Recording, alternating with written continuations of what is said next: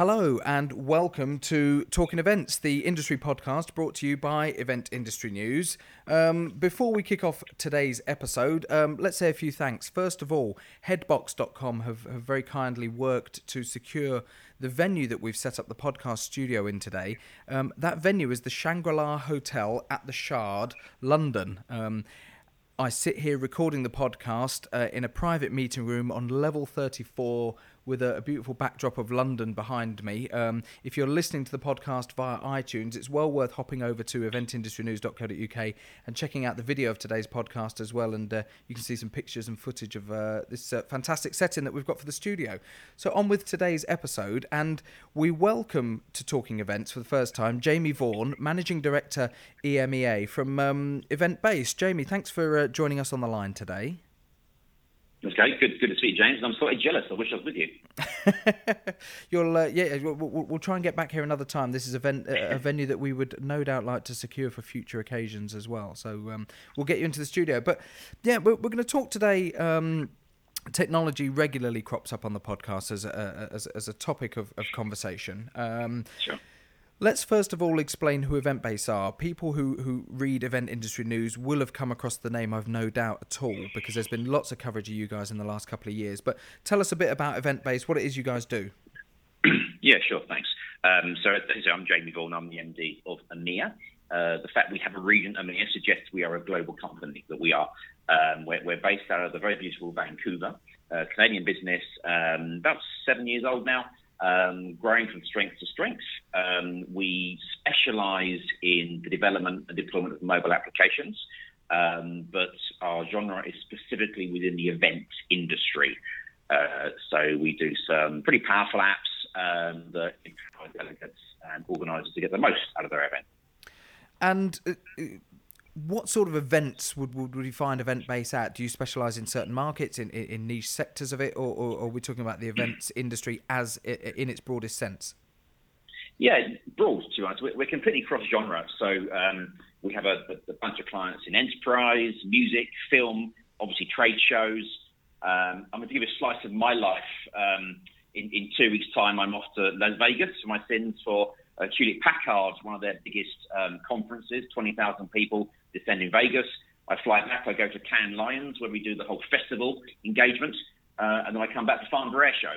So completely cross-genre, and we do like to partake of the Cannes event. I think it's the best way that you can truly understand what's trying to be achieved. Ultimately, our definition of event is where a community comes together. You know, communities are there for the single interest, whether it be music, in that case aeroplanes or Hewlett Packard. They come together physically, and our definition of a good app is where we create a window for that community to experience the event in its best way. How difficult is it for you to be able to deliver an effective event app solution? And the peripheral services that you also provide to such a broad range of events, because events are different beasts. Every single one, even events within the same sector, will be unique in their own right. How difficult is it to provide that sort of service to such a broad spectrum? Sure, I get your point, and you're right, and you're also wrong. They are broadly different in how they deliver certain types and what the content may be. However, back to my point, they're all about communities coming together, right? So that community has a common interest. So the trick is to ensure that you're engaging the community on the right level. So, for example, we do a show called South by Southwest in Austin, Texas. Everyone knows we do that one. It's one of our famous shows. It's immense, right? It's also cross-genre. So South by is one of the most complex scenarios you can imagine. There are 6,000 sessions, 230 physical venues, right? Lord knows how many people go to it. So it's about engaging at the right level. So if you're interested in music, then a lot of the content is based on video content of your acts, about how you get to see them, how you get there. If it's film, we contain trailers. If it's the innovation part, then it's about networking. It's about getting the most out of that content. So we will align the content around the specifics of the event. However, we do many events. When you boil them all down, there are tremendous similarities between them all. Absolutely. Event tech is a sector that's expanded rapidly, is very much ingrained within the industry itself now. Is there a way of defining event technology? And would you consider yourselves as a company to actually be working in event technology or just in the events industry? Do you see them as one and the same now, or is it still a separate sector? Yeah, it's a great question, actually, and it's open to lots of debate because the term event tech is far too generic in my mind now. The tech that touches events now comes in a variety of shapes and sizes, and at all touch points, right from the point when you discover the events available on your website to the point you touch it through registration, right through to after the show when there's tech analysing behaviour and interaction with another. It also includes lighting, audio, visual. So it's so broad, all relevant, but very, very broad. I think that maybe someone should take the responsibility to recategorize some of this into component parts. It is all tech because it's technology, but I think it can do a little bit of categorization right now. We do see ourselves as a tech business for sure, but very much around the delegate engagement level. When we to still use the phrase when we talk about event tech, but more specifically, I suppose, let's look at event apps in how they support delegates and the event organizer themselves. Are they? Sure. Have we reached the stage yet where they are a must-have item, or are they still a luxury I would like to have item? Sure, that's again an interesting question because there are many types of apps out there. If we assume my last comment that the definition of tech that we're in is delegate-centric, then by definition the role that we play is massive, and I think it can't be ignored. I think that the tech it continues to find traction, but the world has changed. In the old days, it was very much about pushing content. It was about show guide on your phone. Yeah. It's not about that anymore, and it should not be about that anymore. We're talking about how people behave. You go to an event, people walking around with their heads down looking at their phone. They're doing something. Whatever that is, I don't know, but they're doing something. That's behavior, okay? So a true innovator, a true tech vendor will plug into that behavior. There's still space for disruption. At this moment in time, we need to join in to how people are behaving and give them things, either content or engagement, that's going to be compelling and improves their experience. And improves their experience is perhaps a key phrase there, because what you want to do is enrich the experience that they have of going to the venue or going Correct. to the event. But you've got to be very careful, and I've always been particularly wary of event tech in the sense that we should never allow it to get to the point where it's actually taken over from the content of the very event itself. Indeed. How careful are you guys there when programming it and working with clients to ensure that what you're doing is enriching and not overtaking? Yep, a great point. And by the way, I'm a massive advocate of face-to-face events. I like to talk. You might realise that already. I like to talk. I like to talk to people. I've been in events for many years, and I hope and pray that it'll never go away. I don't think it will. However, it can be improved. This is the point. The enrichment elements comes through innovation, our product roadmap, and what we think is appropriate. Now, don't get us wrong. We are not the only people responsible for where the product goes. Organisers have responsibility to demand things, to push certain things, not just to make money, to push it for a delegate and user experience. To give you some examples, we deployed a couple of apps earlier on, middle of last year, and one of our key innovations last year is what we loosely called our recommendation engine. What that means is if you go to an event that has a fairly multi-track or a fairly complex level of different types of content through sessions, it's quite hard for a user to navigate their own or to even know what to go and see. Yeah. We create a personal experience by having an algorithm in the app that will read the delegate's user profile and match make content based on that profile that is most appealing to that user. So instead of scrolling through 75 sessions working out whether I want to go and see Kim Kardashian talk about makeup or will.i.am about sunglasses, it will tell me, Jamie, you'll prefer to go and listen to will.i.am about drones or whatever based on my personal profile. So what happens thereafter is that the app becomes my advisor, my PA, okay? But that is based on commonality between my profile and the content of the show, not an organizer pushing what they think I'm going to like. I'm curious to know how often or whether it's ever been flagged up with you by an event organizer. I know myself from going to events that if I go to a trade show, I may only see a very, very small part and a small percentage of that particular event and what's on offer. And I may walk away and in the days or the weeks afterwards find out that there was something relevant to me that I think, oh, well, I didn't really know that was there. Yeah. Do you have you worked with event organisers who have come to you with that specific problem of saying, look, we're worried that a lot of people have left our event and that actually not really scratched the surface of what it's about, and how can you help me solve or address that issue? Absolutely, yes. And there's a few things. There is, so going right back to our high-level message about community, if you are engaging with the community before the event apps are not just about the physical event experience, they're about the community. So they should start engaging before, during, and after. Okay, all the elements I'll talk about and have talked about today will be available in that time period. So you have the ability to lengthen the event.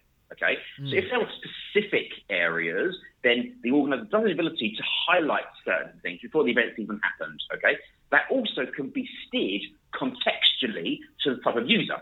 So certain user groups or certain individuals can be pushed content the organizer feels is appropriate for them. All right, so we're beginning to change the way somebody may approach the event by having the ability to plan and manage their day before they get there. So through recommendations, we can do that. Secondly, you can relive the event. Okay, so we have this a few of our events where there's a lot of video captured and that's curated after the event. Yeah. We then keep the engagement within the app post-event, and we can keep the users engaged by publishing content, sometimes exclusively within the app itself, through video play, and big this year, 360-degree camera and VR in-app, okay? So you can go into the app and genuinely relive the experience even though it's finished. I'm curious to know, just as an aside, the beauty about digital interaction is that you can track it, you can monitor it, and you can actually look at the statistics and how many people interacted with it. Now, when you look on your stats and your own experiences, what are some of the best examples of before, during, and after in terms of interaction? Because most people will get up in the morning, the first thing they do is reach out from whatever side of the bed they're on, get their phone, and they will instinctively go on to a couple of apps to check either Facebook or Twitter or the news or the weather or whatever that may be. Have you got examples of where there are some really great events out there that are using their apps well and people are using them months before and months after the event? Yeah, I mean, we do track it, and we're asked to track these things. You know, I don't like the word tracking. Analysing better. Tracking is that's fine. So people like to analyse, and you can make judgments with intelligence. So as I mentioned, we have clients who look at the amount of times videos are watched to give them indication whether that certain session is going to be interesting. We have the ability for people to favourite sessions, which builds their personal itinerary in app. That gives organisers in advance a flavour, if you like, of capacity management. If it's a non-subscribable event, it may just give them an idea. But probably one of the most appropriate examples is we also happen to do a lot of film festivals, and we do the Sundance Film Festival, very famous film festival in North America. Robert Redford, isn't it? Robert Redford, absolutely. And we do that, done that for a few years. And when you go to film festivals, it's very difficult to get into a lot of the premieres. And they all go to the VIPs first and the stars, and then it's very difficult for laymen to go and get to see these things. And we wrote an e-wait list. So with our sister company, Intergalactic, we actually wrote an algorithm that users in-app would get up in the morning, they would see what films were being released, and they could subscribe to a waiting process to be allocated tickets. Okay, so I don't want to use the carrot and the stick analogy, whereas, you know, you get people using things for certain reasons, but that was an amazing carrot to get up and get on with your app content because it would reward you with a very, very nice prize at the end of the day if you were lucky enough. When we talk about then rewarding, I suppose that brings me on nicely to one of the things I wanted to ask you, which is the use of beacon technology and how it integrates with event apps. It's something that I first stumbled across maybe 3.5 years ago, when the term sort of iBeacons and beacons started to creep into the industry and into the tech world. Is it something that you guys are using now, and how does that, when we talk about carrot and stick, I know a lot of people have talked about the use of beacons as a means to help direct people around a particular event and offer them incentives and ways to actually engage on a higher level. How are you using it? What's your views on it? Sure. Views are high. Event-based, as a company, are massive advocates of beacon technology. We have been for the last 3 years. So probably back in the day when you started looking, we may be one of the people pushing it at that moment in time. Yeah. The last few South bys have had major beacon deployments. I'm talking about in excess of 1,000 beacons for one event. We have literally deployed, tens of thousands of units over events all over the globe. So if you want to know about beacons, speak to us. We're advocates.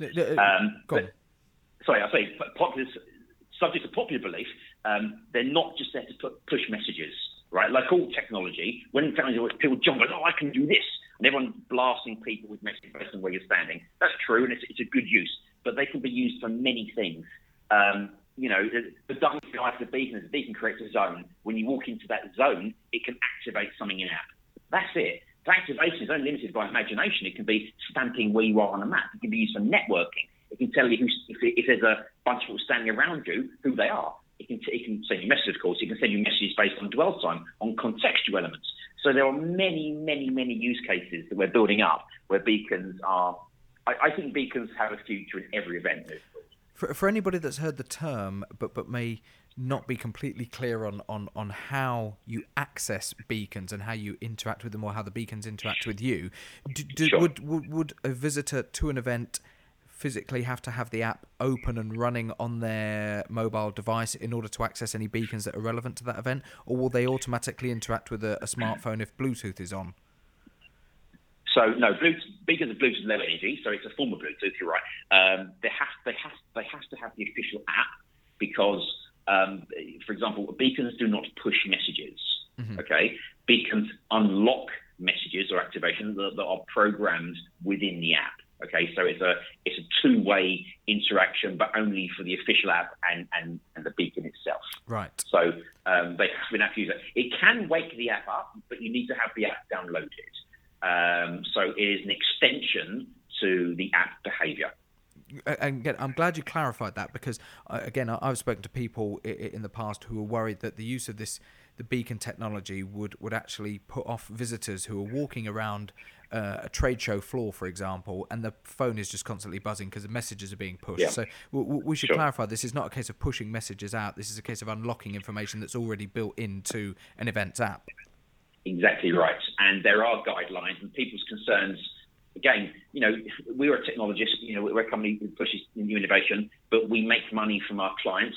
Our clients are, all shapes and sizes, and they're good and they're bad. And I think, we all have a responsibility to make sure we don't abuse the situation because all features within most apps can be disabled, okay? And we go to enormous lengths and pains to create the carrots to use a beacon technology like mapping. You can internally map a destination, a venue that has no GPS signal and guide people on a map to where they're standing, which is amazingly powerful. But if you plague them with push messages, buy this, buy that, don't forget your free Coke or whatever, they're going to turn it off and they lose all that wealth of feature, which is a crying shame. So we all have a responsibility to use it carefully.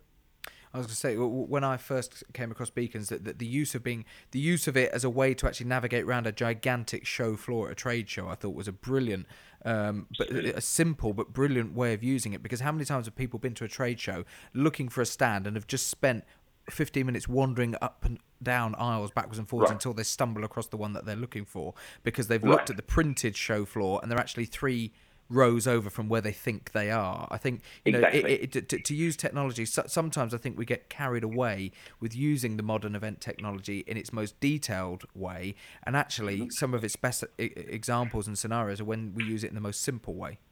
Right. So we do some of the biggest trade shows in the world, a big venue like Excel or NEC. I think the NEC is something like 2 million square foot or something. And a big show might have 3,500 booths. we have a feature that says "Find Me." You press the button and it tells you where you're standing. That alone is incredibly compelling. How many, in terms of the venue itself, who's responsible for putting those beacons in? How many do you need in order to activate that level of service and that level of accuracy? It fluctuates a little bit. I mean, it depends on the physicality of the building, it depends on the wall structures, it depends on, the height. So we have to do a calculation. But, if you look at something like the NEC, you can network all 20 halls with something like 800 beacons or something like that. It's a big installation. But it's compelling because it's not just for mapping. There are other advantages about wayfinding, directional, and all this and the other. You talk about venues. Venues they're not necessarily a hurdle because as a technologist we've learned to adapt. For example, we know that they bang on about Wi-Fi and 3G, and you don't really get it. So it's as we walk in the room, the whole thing dies. So we have to adapt. So we work our technology around the restrictions that we're going to accept. So we only write native apps. They all work offline. You can put them in airplane mode and they'll still be feature rich. There are component parts that might not work when you send messages to somebody or something like that. But the app itself and the content will still be there. So we work around these hurdles. Yet the biggest irony here is the venues hold the key because they can unlock tremendous potential to drive what's there and further innovation if there were some common technology. They're now beginning to get Wi-Fi. They can put permanent beacon placements, Wi-Fi, they can Bluetooth placements from parking right through to the common areas, and it would be very easy to resell that. So I think there's an interesting few years ahead of us in those tech talks. Would that help businesses like you if a venue, for example, said, look, we're actually going to invest and we're going to put 800 permanent beacons in our venue that can just be programmed by the app provider or the service provider that is being contracted by an event organizer? Yeah, it would help all of us, not just me. It would help me sell my product, of course, but it would also help the venue because they can charge for it and get their money back. And it would help the organizer because they have compelling technology within their apps, and it helps the user because they're the ultimate beneficiary. Genuinely, there is no downside. And moreover, it would unlock different types of companies to use that placement that's already there. And I think it would drive innovation. You see, at the moment, we have a nightmare. So if I go to one of these big venues and I have to put 800 beacons in place, we have to configure everyone individually. We have to buy them, of course, configure them. We have to stamp them based on where we deploy them. They have to be stuck on the wall or put somewhere. For 3 days, we've got to collect them all. It's just ridiculous. There is a tremendous opportunity to do some joint work. So potentially you do see a scenario where in the same way that they would invest in the electrical system or the in-house Wi-Fi and internet provider and that system, you would see a scenario where maybe in 5-10 years' time, venues have beacons just intrinsically as part of their infrastructure. Yes. Although the timeline like 5 years, Lord only knows, because there's lots of other technology like 4G and 5G where you can do geofencing and positioning anyway. So I think it's coming. In one form or other. Beacons are good technology right now because they're very versatile, they're small, they're cheap, they're reliable, and you can deploy them pretty easy. So they are the choice right now. Certainly something that I think we're going to touch on. We've mentioned in past episodes of the podcast very, very briefly, but I know that it's something that's on our radar and something that we're going to be looking at in a little bit more detail in future episodes. Moving things on, Jamie, and looking at the events themselves. I don't know if it's just me being misled or misreading things, but when I look at and I deal with the world of event technology, I seem to have this opinion that it's very much focused on the sort of the meetings and conference and trade show side of the events industry. When it comes to things like your outdoor music festivals and outdoor events, I get the impression that they're perhaps not looking at it as effectively as they could be or should be. Is there actually a viable way of deploying an event app in a field that's got 35,000 people in it? And are festivals using them effectively in greenfield situations? 100% yes. I suppose your perception may be either driven by the fact maybe that's more of your client base and or conferences, organisers, raisers, they're very commercial. It's all about the money, right? So that they can create the funds to put these certain things. If you look at music and maybe sports, there are some tremendous opportunities. So we've been fortunate to do the last 3 Olympic Games. Right. Okay? External events, engaging apps, true real-time leaderboards. We did London 2012, okay, and we had a GPS signaler within the torchbearer. So anywhere in the world, if you had the app, you could see where the torchbearer was at any moment in time. Right. Compelling, I don't know, but we could do it. We did it because we could. So there's tons of examples how we're trying to innovate in certain areas. We do a lot of pop festivals. I won't name any names, but many of these are in big open fields. Right. And, if you take an average demographic of a pop festival, some of the ones we've done last year in London, the average demographic was 18 to 24-year-old girls. Right. So they're very engaging. They very much use their apps. They're into their technology. So they want to know things like what acts are playing, what stage they're at, their own itinerary. But we've been working on technology using GPS and beacon to enable things like Find My Friend. Yeah. Okay. We can genuinely create a scenario now where you can be in a crowd of 80,000 people and it can tell you where your mates are. So there are some incredibly compelling features that are working their way through using this tech. The thing about pop and sport, sometimes they commercialise in a different way, so they don't have sometimes the budget to put into this ongoing technology because it's never been there before. So I think they're a bit slower in the adoption. Is there anything interesting by comparison between the use of event apps at conferences, trade shows, etc., the corporate market, and outdoor festivals? Do you look at the statistics and think, oh, that's interesting, I wasn't quite expecting that? Is one or the other making more progress with the level of interaction that the apps are getting? It's a tough call. I mean, obviously, you go to a pop festival, you've got fairly single sort of tracks. You get multiple stages, but it's all about going there and listening to music. What has been interesting is where there's been sponsor engagement. Mm-hmm. So things like beacons can engage people walking past certain areas. So one example was a big festival we were talking to, and they wanted to have their key sponsors, a makeup brand, offer certain makeup-related activities to people who are hanging around their stands. And that was through iBeacon push message. So, they are experimenting. Of course, one of the biggest areas, which we might come on to, I'm sure, when we look at the future of tech, but is merch and money.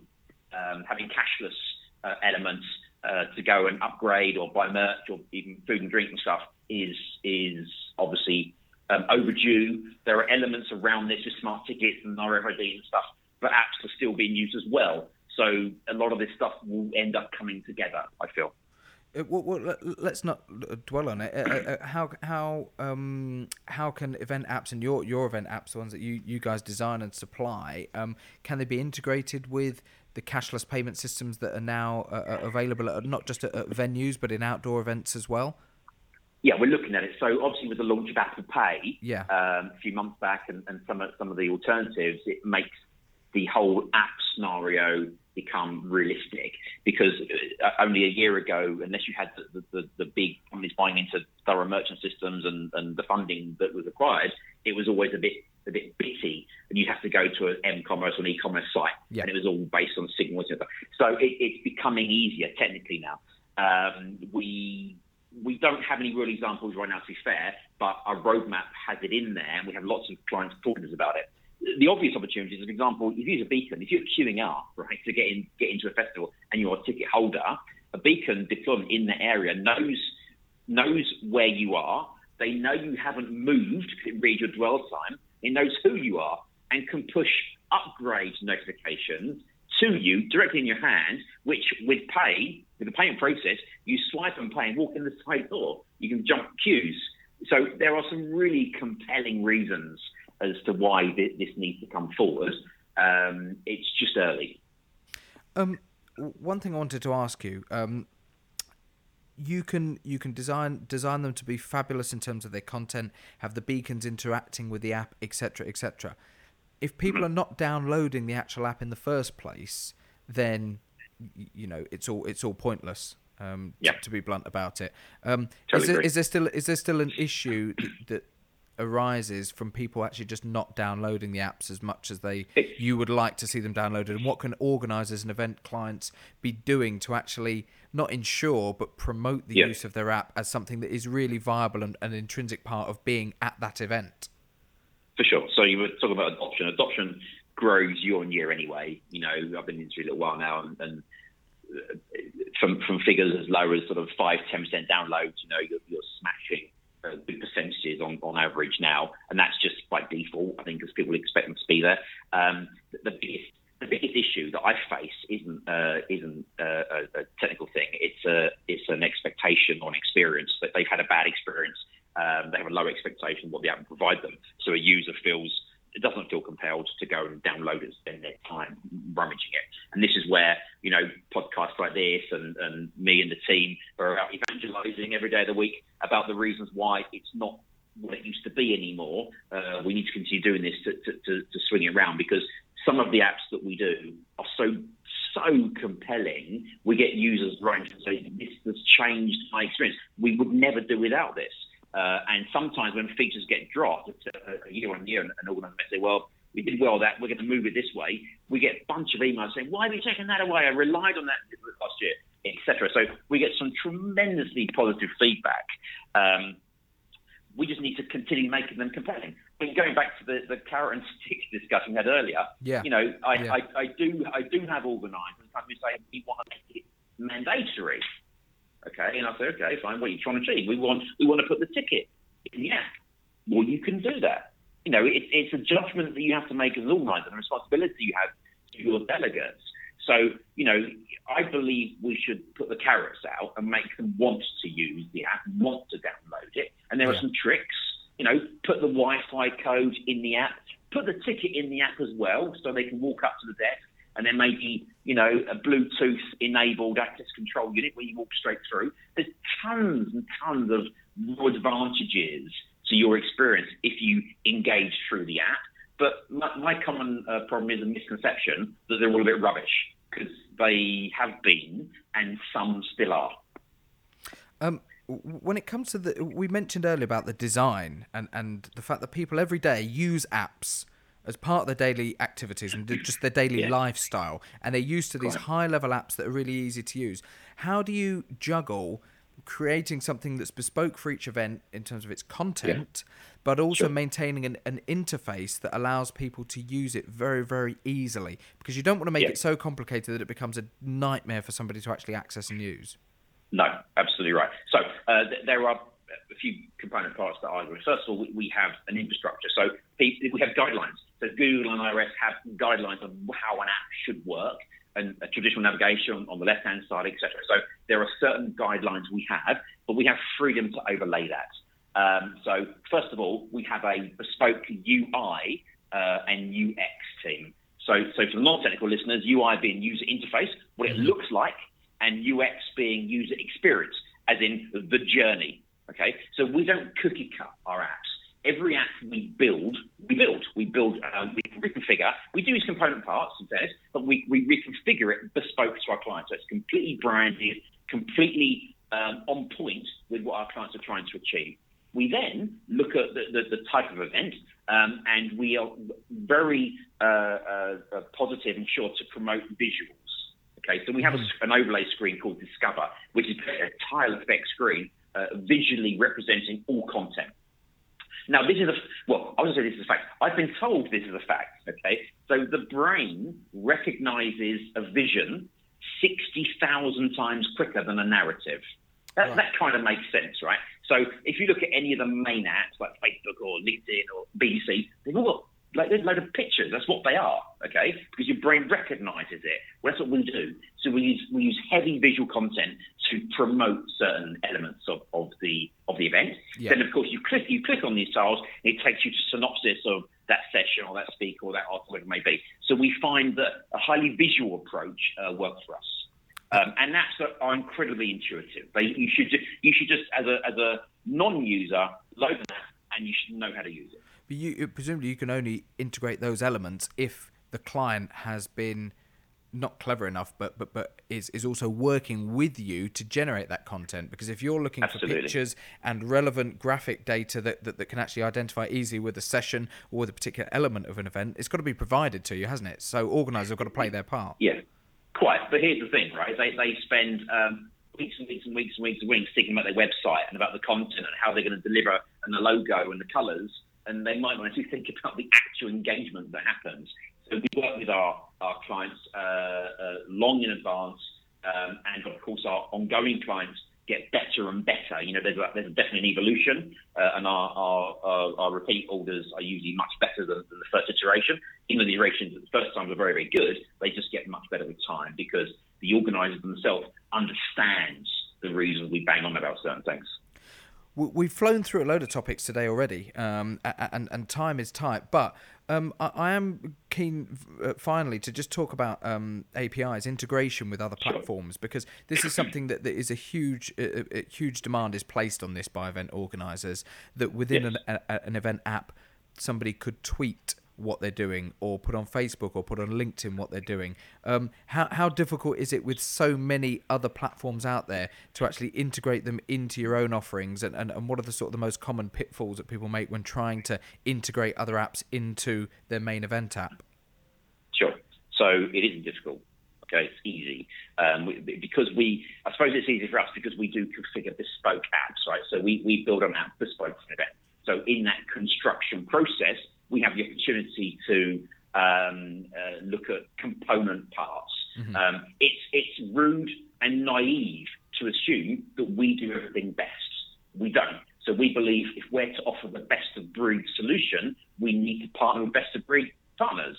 So we have many, probably over 100 different APIs with global vendors, from everything from registration services, website content, polling solutions, voting solutions, mapping solutions, obviously social media aggregators. The list goes on and on. And this isn't our proprietary technology. This is API'd into us, and it's all about, as I think I mentioned the term earlier, my responsibility is to create a veneer, a window for the user to engage with an entire event experience. Mm-hmm. And I'm not going to do that. I'm not going to be the only vendor who does that. And the last thing you want as an organizer is multiple apps. So we create the ability to plug pretty much anything through our veneer and offer the user an entire experience. Jamie, it's been fascinating talking to you today. Thanks for joining us. We're going to have to wrap it up there because time is tight. But if you'd be so good as to come into the studio one day, let's get you on with one of our panel discussions as well. I'm sure this is we've touched the tip of the iceberg when it comes to this particular subject, and there's an awful lot more that we could talk about. So let's get you in the studio one of these days and carry on with this conversation. You can subscribe to the podcast via iTunes. As I said, log on to eventindustrynews.co.uk as well to see the fabulous view of the location that we've got today. We're at the Shangri-La Hotel at the Shard, London, in one of their great meeting rooms on the 34th floor. Get onto Event Industry News, have a look at some of the other podcast episodes that we've done. But Jamie Vaughan, Managing Director, EMEA from Eventbase, thanks for joining us today. No problem. And you've been listening to Talking Events. My name's James Dixon. We'll see you next time.